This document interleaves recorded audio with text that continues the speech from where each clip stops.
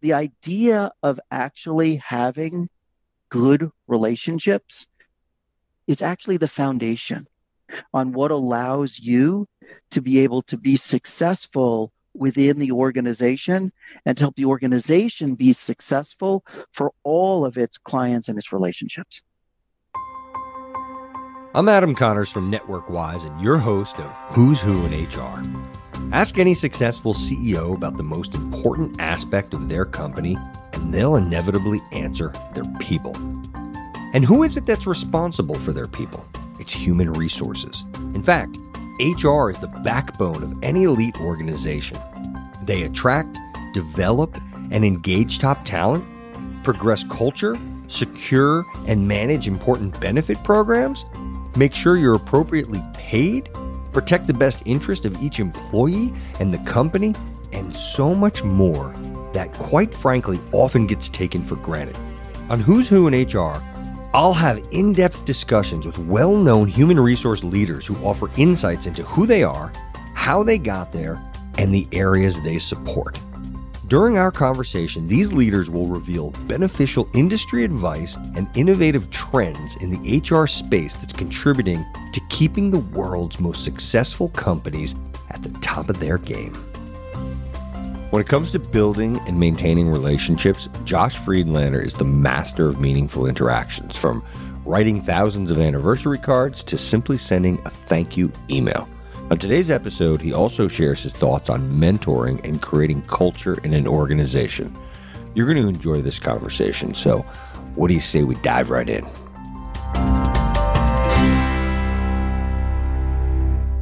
Josh Friedlander, welcome to the show. I appreciate you coming on today. And before we dig in and start talking about you, I think it's so important that we give recognition where recognition is due. And that would go out to our mutual friend, Ed McBride.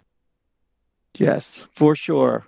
Ed has been a phenomenal for me, phenomenal mentor, phenomenal guide, phenomenal friend. So cannot say enough great things about Ed. I'd really like to, for those that are listening, if someone could say something that's not great about Ed, I'd love to know what that is. Yeah, me too. That would be, I don't know if I'd really believe them. So, but definitely someone whose advice and counsel, and I think that's true with a lot of mentors, right? That their advice and their counsel, they tell us what we need to hear, not what we want to hear.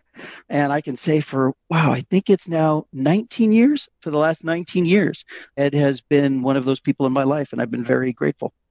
He's an amazing guy. I can't say I've known him that long. I think I'm on 13 with him, but same experiences with him. He's just a consistent individual. I can't say enough. So, and it's funny that you just mentioned mentor. That's something that's been a pretty hot topic recently. I do want to go, I've got so many other questions, but if you don't mind, give me your high level overview on mentorship.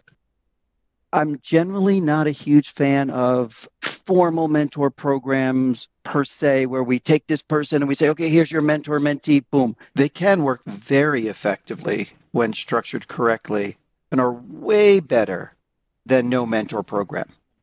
I am much more a believer in organic mentor relationships. I think that there has to be that relationship capital between the two individuals where there's that give and take, there's that respect. Now, and I do think in formal programs, people can develop that. But I love the programs which give people the ability to say, hey, why don't you approach someone who you respect, who you look at their career, their advice, and say, hey, I would love to have a mentor-mentee relationship with you. Give them the tools to actually begin to do that and work with mentors so that they can have a lot of exposure to people. That's at least been my career. My greatest mentors haven't been the formal relationships. They have been the organic ones where people really have been able to be open and honest with me, and I've been able to ask them questions or seek their guidance in a way that was meaningful on so many different levels. That's really good insight. And I think you're going to enjoy, there's a show that I did with a gentleman by the name of Joe Tornaby. He's he's like the CHRO of one of the divisions of Estee Lauder. We got into this, and I think you'd be interested in that conversation. I'll let you know when it comes out. But, and I find it funny that you're not, I guess, I don't want to call it not supportive of official mentors, but what was really interesting when I was kind of doing some due diligence on you, that a lot of people look, from the people that I spoke with, they considered you their mentors. Right. I don't know if that was just... Well, I think it's organic. Yeah. It's, if you ask a lot of those folks, how did we meet? Oh, we met here, we met there, or we had this sort of thing. It wasn't you're the mentor, I'm the mentee. It actually was mutual respect, because I think that's important in a mentor-mentee relationship, that whole idea of mutual respect. And it became let's really bounce this back and forth and help each other to grow personally and professionally. Because for individuals who I mentor, I consider it as much about my helping them, but also they're helping me to see the world from a different perspective, to look at things like, wow, that's really great. And I think for me, at least, those have been the most successful. So big fan of mentoring.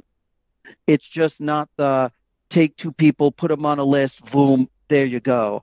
I haven't seen as many of those work versus the organic ones. Gotcha. And it's really, I think what you touched on is so important, and where most people miss out is that it is a symbiotic relationship.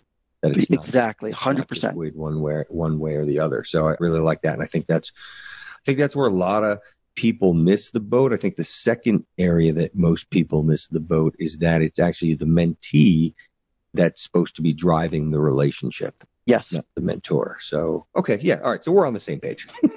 I got a couple, what I call rapid fire questions that I'd like to kind of throw at you to give me, as well as the audience, a better opportunity to get to know you, not as the CHRO of Latham & Watkins, but as Josh Friedlander, the person. You ready? Great. Let's go. So I know you're a world traveler, and as being a world traveler, I'd like to know from you, where is the best overall city, to get a good meal? Okay, so I have to say I am a strong vegetarian/vegan. So that's an important context to put this in. And I love food. So for me, actually, the best food is in London.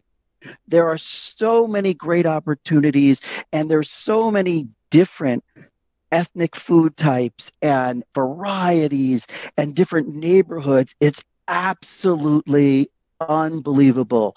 You can have dirty vegan, which is the fried food. Like I can take you for a vegan pastrami sandwich, a Reuben that you would look and say, this isn't from a deli in New York. I can take you for chicken and waffles to lentils, you name it. So for me, it is actually London. Right. Great food. Okay, got to get there. I can hear the passion in your voice behind the. It's awesome. It's absolutely amazing. That all being said, okay, I can also take you in Bonn, Germany, to place for the best vegan currywurst that you have ever had. I will rival it with anywhere in the world. Unbelievable. So I've been there, and I was shocked. I wasn't expecting good food. I mean, it wasn't vegan food that I was eating, but I don't know why I didn't expect to have good food there, but it was actually some of the best food I've had, and everything was farm to table there. Yeah, totally. Which was great. So when you are able to hop back on a plane, where is going to be the first place that you go? So throughout the year, I travel different places. So I typically do Asia at the beginning of the year, the Middle East, really hopefully just before Ramadan or just after Ramadan, Europe throughout, and then all throughout the U.S. I would definitely like to go back to Manchester, England. I miss a lot of the people in Manchester. Would love to get back to continental Europe. Honestly, would love just to get back on a plane. Truly miss it. Yeah, you miss the experience. You just miss the culture. I miss the energy. I travel typically, but before this year, somewhere between 225 to 300,000 miles a year. And for me, it's about the whole aspect of being with people and being with different types of people and different cultures. And that experience is just where I draw so much of my energy and my passion. I love that. What are you doing to stay sharp mentally? I am a walker. It's true also when I'm traveling, I walk wherever I can. So I'm up most mornings by about 4:30. I'm out of the house by 4:45. The goal is to do 15,000 steps by 7 a.m., which I do almost every morning, and just to really explore and see everything from the beautiful mountains to the sky. So I'm a walker. That's what I do. And it allows me to be grounded. Yeah. And when you're walking, are you listening to music? You're listening to podcasts? How are you occupying your time? So I do my email. I do obviously listen to an amazing podcast whenever it comes out on a regular basis. So that's the little plug for Who's Who in HR. So that really works because it takes my 2 hours. And then when I couch it around my email before, and then I will read some news, I'll do some things like that. But also what I do is I catch up with a lot of people who are on the East Coast or internationally. I do actually lots of conference calls as well. And it allows me to plug in every morning. I actually spend time catching up with my assistant, Denise, and it allows us to really have that uninterrupted time at the beginning of the day to say, okay, what's going on? What do we need to do? What do we need to handle? But it is all of that. So it's a combination of just for me, but also still getting things done that need to be done. Wow, that's a lot. And then how are you able to maintain that time clock with all the travel that you're doing? Do you ever get thrown off, day-night inversion, any of that kind of stuff? So I am really fortunate in that I don't get jet lag. If you were actually to ask me a different question, which would say, what is your worst habit? Or one of the things is I actually get up at the same time in every time zone. So if I were in Asia, I would be up at 4:45 in the morning. If I'm in, and the hardest part is I'll fly in, I'll get up, and I'll get up that next day. My body adjusts pretty quickly to the clock that I'm on. And I'll say that for those of us that are road warriors or these frequent travelers, it's one of the only ways you actually can do what you do and do it so effectively. Yeah, I don't travel well. So to hear all these things that you're doing, there's just like the antithesis of everything that happens to me when I travel. I get thrown off. I don't do well in planes. I need an adjustment period. I mean, you're just firing on all cylinders. Yeah, so you take the red eye, you land. Sometimes you shower at the airport. Sometimes you shower at the office. Occasionally, if your hotel room is ready, you shower at the hotel. You go to the office. You work all day. You're on calls till some crazy time in the middle of the night. Starts up again. So tell me something that most people don't know about you, Josh. I am a huge Kelly Clarkson fan. Really? American Idol's first winner 18 years ago. I happen to enjoy her music. I really love the story of how every one of us can be amazing in some way. And what you need is the right environment, the right person, the right setting to actually have it explode into wow. And so how do you take someone who is undiscovered, or how do you take someone who somebody might consider ordinary and tap into their extraordinary skills, knowledges, and abilities? And that's what her story is to me. And how she continues to grow personally and professionally through her triumphs, through her tragedies, but still is really grounded in what matters. I relate a lot to that. So I've got a good friend who is on one of my other shows that is good friends with her. I don't know if they're good friends, but they work together in a certain capacity, and they've known each other for a few years. And she has nothing but great things to say about Kelly. Like nothing. She just really, she says, what you see is what you get. So I thought that's refreshing to hear every now and again. So totally agree. Do you have a biggest turning point in your life? I think, like all of us, I have a lot of turning points in my life.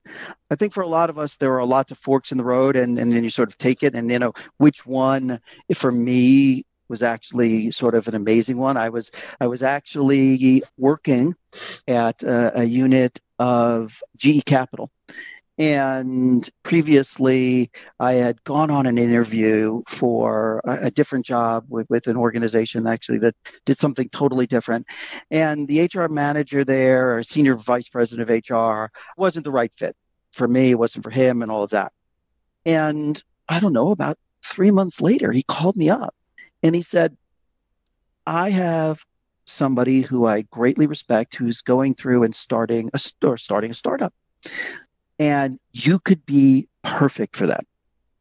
I'm like, what? Excuse me? Like, I wasn't good enough for you in this other one, but I might be good. And I said, no, not interested. I've been really successful in this. He goes, we could just go and talk to the person. I'm like, no, I'm not really interested in talking to them. They said, well, just do me a favor. She actually needs to see what great HR looks like. Well, someone says that to you, you're like, okay, right. So we go and we meet in Manhattan at the Brooklyn Diner. I'll never forget it, on 57th. And what happens is I meet with her as the CEO, and it's this new startup. And she says to me, I want to tell you my philosophy on business. I'm like, okay, great. She said, the first thing is you have to have a killer idea. The second thing is you have to hire the best HR person in the industry or that you can find. And the third thing is you have to execute. Really, like, you don't hear too many CEOs saying that, right? Especially, by the way, I would go back 20 years ago. And I said to her, okay, I got the killer idea. Tell me about the HR part. And she said, without the right HR person, that killer idea doesn't happen because you don't have the right people. You don't have the right processes. You don't have the right programs. And you can't execute. You can't make it happen. Well, I was blown away. And that started so many different paths that opened up and all that. So that's what I'd say. That's a good one. I like that one.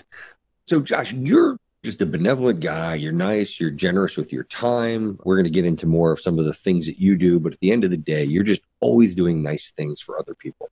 What's something nice that someone has ever done for you? Is there a nicest thing, or is there something recently someone has done for you? I think lots of people have done nice things for my career.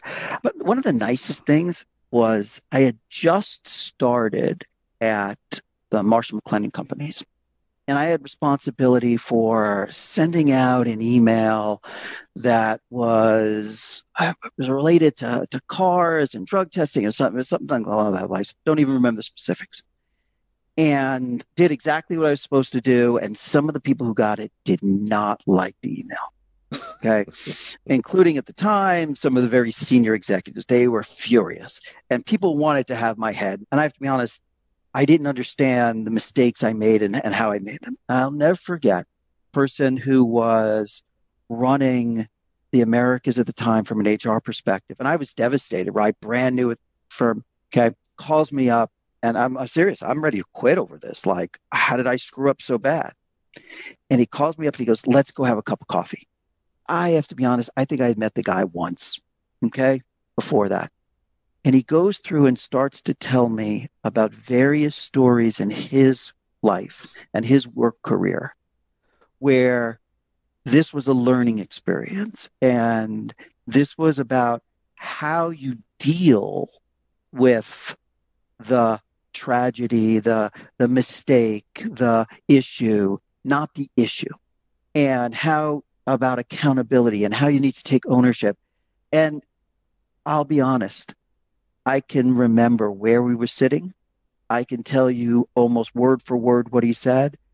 And it was the greatest thing of someone actually taking the time to explain what it meant to really care. It was that empathetic, and it stuck with me all of these years. And I would say that's something that I still think about that as being professionally one of the nicest things anyone ever did. Do you feel comfortable sharing this gentleman's name? Yeah, I do. Brian Goshen. All right, Brian. Yeah, Brian was, again, I can, and you know, if you ask me one of my favorite countries in the world, right? So obviously I love the UK, I love the US, I love Germany, I love everywhere I've been, I love the Middle East. I have a really special spot in my heart for Singapore. And it's not only because I love the people of Singapore, I love the country. Brian Goshen lived in Singapore as his international assignment before he had just come back from there. When he was with Marsh. He had just come back to the US. And so I have this notion of how special Singapore is also because of Brian. Wow, how about that for leaving a mark on so many levels? Yep. Wow. So I'd love to transition over into some of the work, that and the background, your background. If you don't mind, I failed to ask you to explain what your role is today. And then from there, I want to kind of dig in and ask you some pretty interesting questions to follow up on that. Sure. I am the Chief Human Resources Officer for Latham & Watkins. Latham is one of the largest law firms in the world with regard to revenue, and I have responsibility for the HR function and critical in terms of other areas of human capital within the firm. Gotcha. I mean, I can't say enough about your firm. And as I was telling you before, I mean, I've personally used your organization on multiple occasions. And I just can't say enough about the level of sophistication. It's known to actually be an expensive firm, but it actually ended up being less expensive for me and my firm because when we used you guys were so efficient that it actually saved us money, if that makes sense. So, right. I mean, we pride ourselves on being excellent in terms of world-class lawyers. And it is, for many, as you just mentioned, it is all about the value you add for the client, especially based on the matter that they may have. Yeah. So in the role as the Chief Human Resource Officer, how important is it for you to be able to develop good relationships with the people that you're working with, whether it's the lawyers that you're interacting with or even just people that are working for you? I think it's critical. When you start to think about it, and I had mentioned a little bit earlier, the whole idea of relationship capital. When you think about all organizations, and it doesn't matter if it's professional services where our competitive advantage goes home every day. They're still at home every day, but generally goes home every night, right? But when you think about every organization, the people are what matter. And it's the people who either create the relationships, create the products, create the distribution, whatever it might be. So the idea of actually having good relationships is actually the foundation on what allows you to be able to be successful within the organization and to help the organization be successful for all of its clients and its relationships. So how do you go about building some of these relationships? What is it that you do? Is there any advice that you could give other people, maybe if they're new to an organization as the CHRO, or maybe or maybe they've just grown up with the organization? What do they do? What are some tips, strategies, tools that you're using, whether it's opening the door or just developing the relationship in general? A lot of it for me is I do believe in the management by walking around. That idea of actually sitting down and talking to people, reaching out to people, noticing things in people's lives. I think that's incredibly important. I think it's important to actually say hello to people. It sounds so simple, but acknowledge people, look them in the eye. I think that is so important.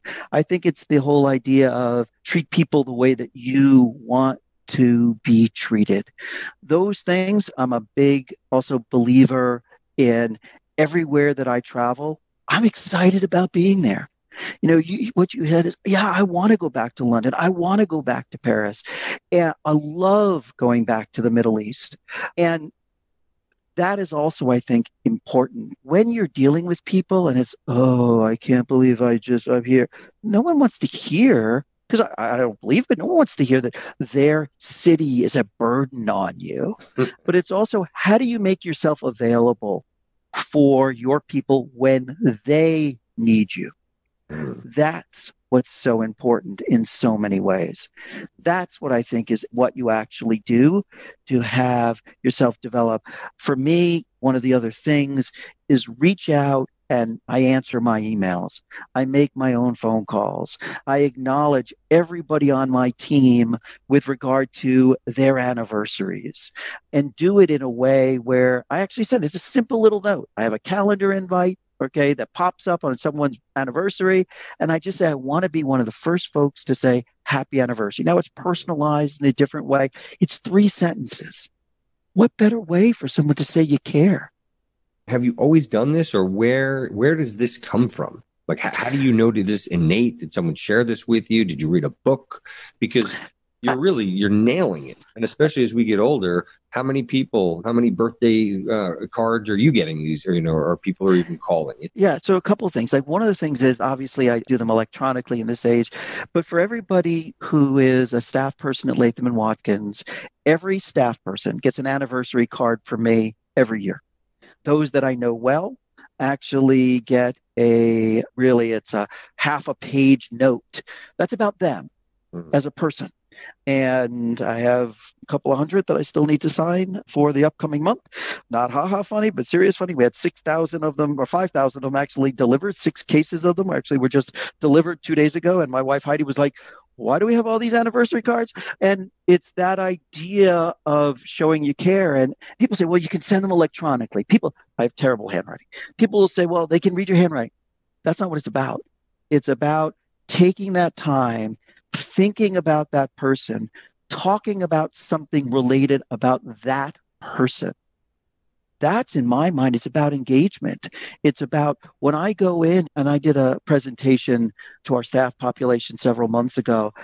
I think it was out of 2,300 people. I think it was worldwide on the staff side, 24 or something like that. There were at 1,800 or 1,900 people who logged in.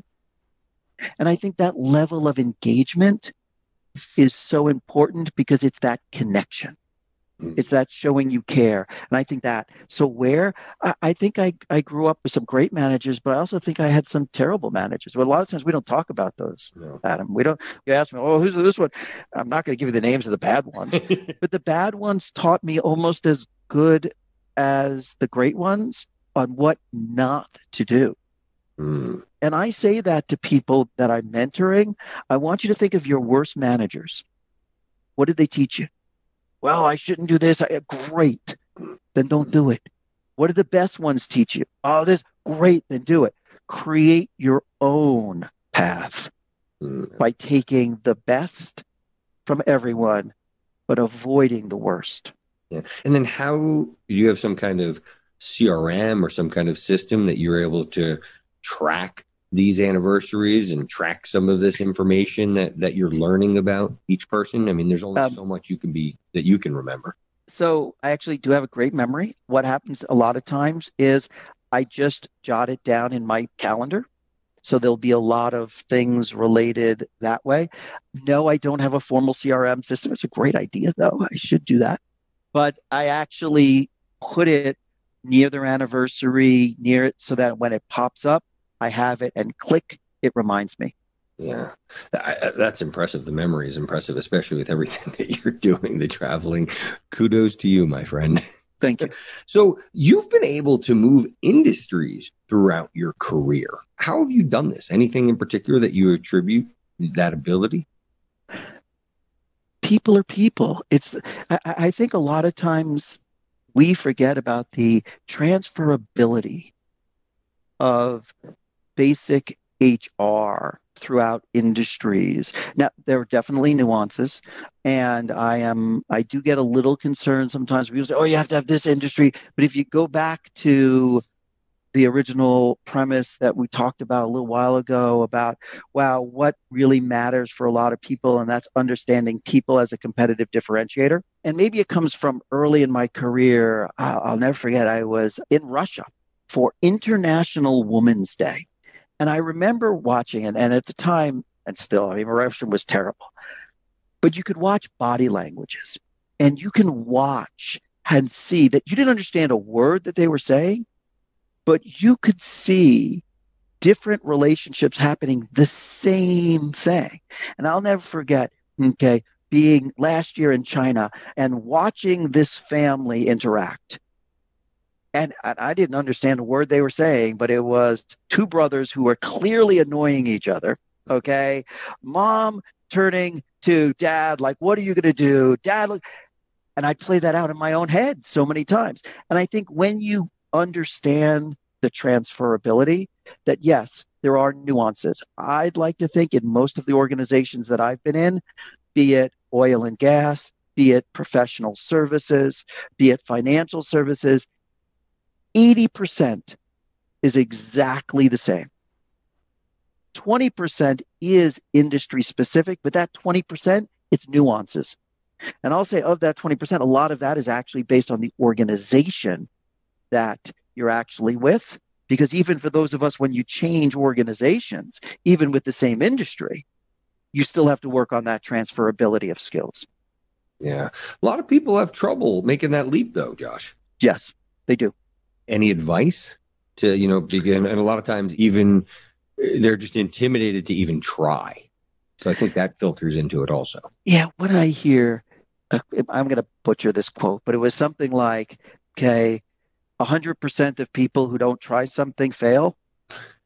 Yes. Right? Yes. Yep. I butchered the quote. To those that really know the quote, and there's lots of those out there, I think that that's a lot of what it comes down to. And what I think about, and again, I'm not great with quotes, but early in my career, I was reading this book, especially when I was with Exxon. It was about the Standard Oil trust breakup when they basically broke up Exxon into and then all Mobil and Chevron into all of these little different organizations, and they took the Standard Oil trust. And one of the things, and again, I'm going to paraphrase it because it's not perfect, that they said to J.D. Rockefeller, okay, is what do you think about this? And he said, look, you can break up my company, but just don't take my people. Because if you leave me my people, I'm going to have everything back in a short period of time. And again, that's a paraphrase. But it always stuck with me that it was the people that matter. And that's where I think that people have to try that. And they have to look, by the way, and I say this about diversity, I say it about a lot of, let's focus on where we're actually the same. Let's not talk about where we're different. Let's talk about our commonalities. What do we want that we're all better as people, as colleagues? Then let's go from there. I love that. Completely concur. Absolutely concur with that. So I guess, what is your overarching role as the CHR of Latham? Look, I think a lot of my role is culture. A lot of my role is brand ambassador. A lot of my role is how do I help the senior leadership to have the right information they need so that we can make the best decisions possible. I think it's a lot of those different things all rolled up into one. That's what I would say. And as being a brand ambassador, what does that mean? I think for everyone at the firm, right, wrong, or different, I got an email today from somebody who was angry about something. And even if I have responsibility for it, we're the function that they turn to. I think about when you think about the idea of people that we meet. And when I say I'm with Latham and Watkins and they go, wow, or they go, Latham who? And you sort of explain what is it that we do and the difference that we make in the world. You go, wow, okay. I think that's what we're talking about, brand ambassador. We're also sometimes, or a lot of times, the brand ambassador for management, brand ambassador for the Latham brand. I think, by the way, lots of colleagues have that same role. But I think in terms of if we're going to go back to the premise, the idea of people are the competitive differentiator. Mm-hmm. How do we attract those best people? How do we actually develop them in such a way? How do we maintain an amazing alumni relationship? It's all about the people. And that's what I consider when I talk about the brand. Interesting. And all of that kind of rolls up under you? In some way, shape, or form. So, does it all roll up under me formally? No. But I also think one of the things that's really important is understanding the power of a matrix, especially from a leadership role. Right? That our role is so important to understand that how it impacts finance, how it impacts brand and communications, how it impacts, tax, how it impacts benefits. All of those things impact your brand and impact your people. Because if you think about it, how many times do people go, I don't want to work there? Well, why? It's a terrible place to work. Well, that hurts your brand. Yeah. How important is gratitude internally for the brand? Oh, 100%. Let's go back to those anniversary cards. Yeah. I start with thank you. Thank you for an amazing year. Thank you for making a difference. I actually start a lot of my emails or end my emails with thank you. I think that idea of gratitude, and sincere gratitude, by the way, not THX and this and that, where it's just sort of a closing. I'm not talking about that. I am grateful to and for everybody that I work with every day because of the difference that they make for our clients, for our colleagues, and for everyone who we interact with. 100%. Yeah, I heard a great quote, and I'm like you. I love quotes, and I have a history of bastardizing them. But I wish I knew who said this. But it's something to the effect of, when you see something beautiful in someone, tell them. It may take a second to say, but for them, it could last a lifetime. Totally. Exactly. Yeah. 100%. Yeah, I think that I love that. I think that's awesome. And it's like, and when you think of things that way, it's like, yeah, why not tell somebody? Yep. And it's so easy to do. Yeah. Right. And it's so easy to give that little bit. One of the things that I say to folks all the time, all feedback's a gift. Some gifts you like, some gifts you don't like, some gifts you want to re-gift. But we only give feedback and gifts to those that we value. Good point. I'm actually writing down your quote right now that all feedback is a gift. Completely agree with that. So let me ask you this. If you could go back in time and give yourself some professional advice, what would it be? Patience. Not very patient. I would say patience. Assume good intent. That's something that I actually have in my office on it's not a sticky, it's actually a little laminated card that says assume good intent. Assume people are acting in a good way. I don't think there are many people wake up in the morning and go, how am I going to go get at them today? I just don't believe that. Yeah. Right. Yep. And so if we assume good intent, I think that can matter. I'd say live life intentionally. Actually think about that. Understand the difference between intent and impact. And I think there are a lot of times, Adam, where people go, well, I wasn't my intent. Intent really doesn't matter. It's the impact. So live your life intentionally, but with impact. Speaking of impact, outside of your family, who's had the biggest impact on you or your career? I'll go back to, there are different people at different points in my life. There's definitely someone, again, we talked about Ed McBride. Ed McBride definitely had huge impact in my life. Early in my career, my first supervisor at Exxon, Kathleen King, had great impact. But probably the most was Ken Fong. Ken was not the head of HR at Marsh very long. It might have been 6 months, 8 months. But he taught me more about believing in myself, giving me confidence, helping me to think about not only did what I wanted, but what I didn't want in life, helping me to stretch and to push and to be brutally honest. I mean, such a way. I'll never forget at one point when I was negotiating on an opportunity, Ken wrote down, I can tell you, we were eating at a sushi restaurant. I'll never forget this. And he said to me, what do you think you're worth? And I told him a number, and he broke up laughing. He just broke up laughing. He goes, you're not worth that. And I'm like, what? He goes, you're just not. And I'll never forget, on a napkin, he wrote a number down. And he said, this is what you're worth. And I was like, well, thanks. I don't know if I can say this. Go screw off, man. Like, really? I love you, but wow, this hurt. That was the exact number they offered me. That's do you know who Ray Dalio is? Yes, I do. Yeah, I do. Actually, I think he's stepped down from Bridgewater, but he's all about radical transparency. Yep. And that sounds like. But Ken's a phenomenal person. So we're running late on time. I got one question for you before I let you part. And we've both talked about quotes a lot, so I think this will be very apropos. I'd love to get your perspective on this quote. It's not the numbers that drive culture. It's the culture that drives the numbers.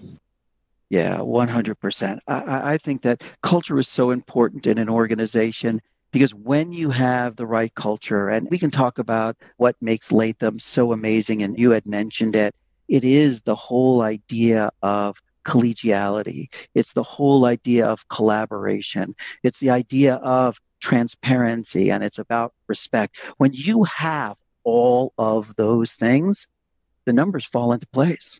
Because when you have a culture where people want to be there, when they wake up in the morning and they go, yes, this is what I want. I always say to folks, I want every day to be like that first day.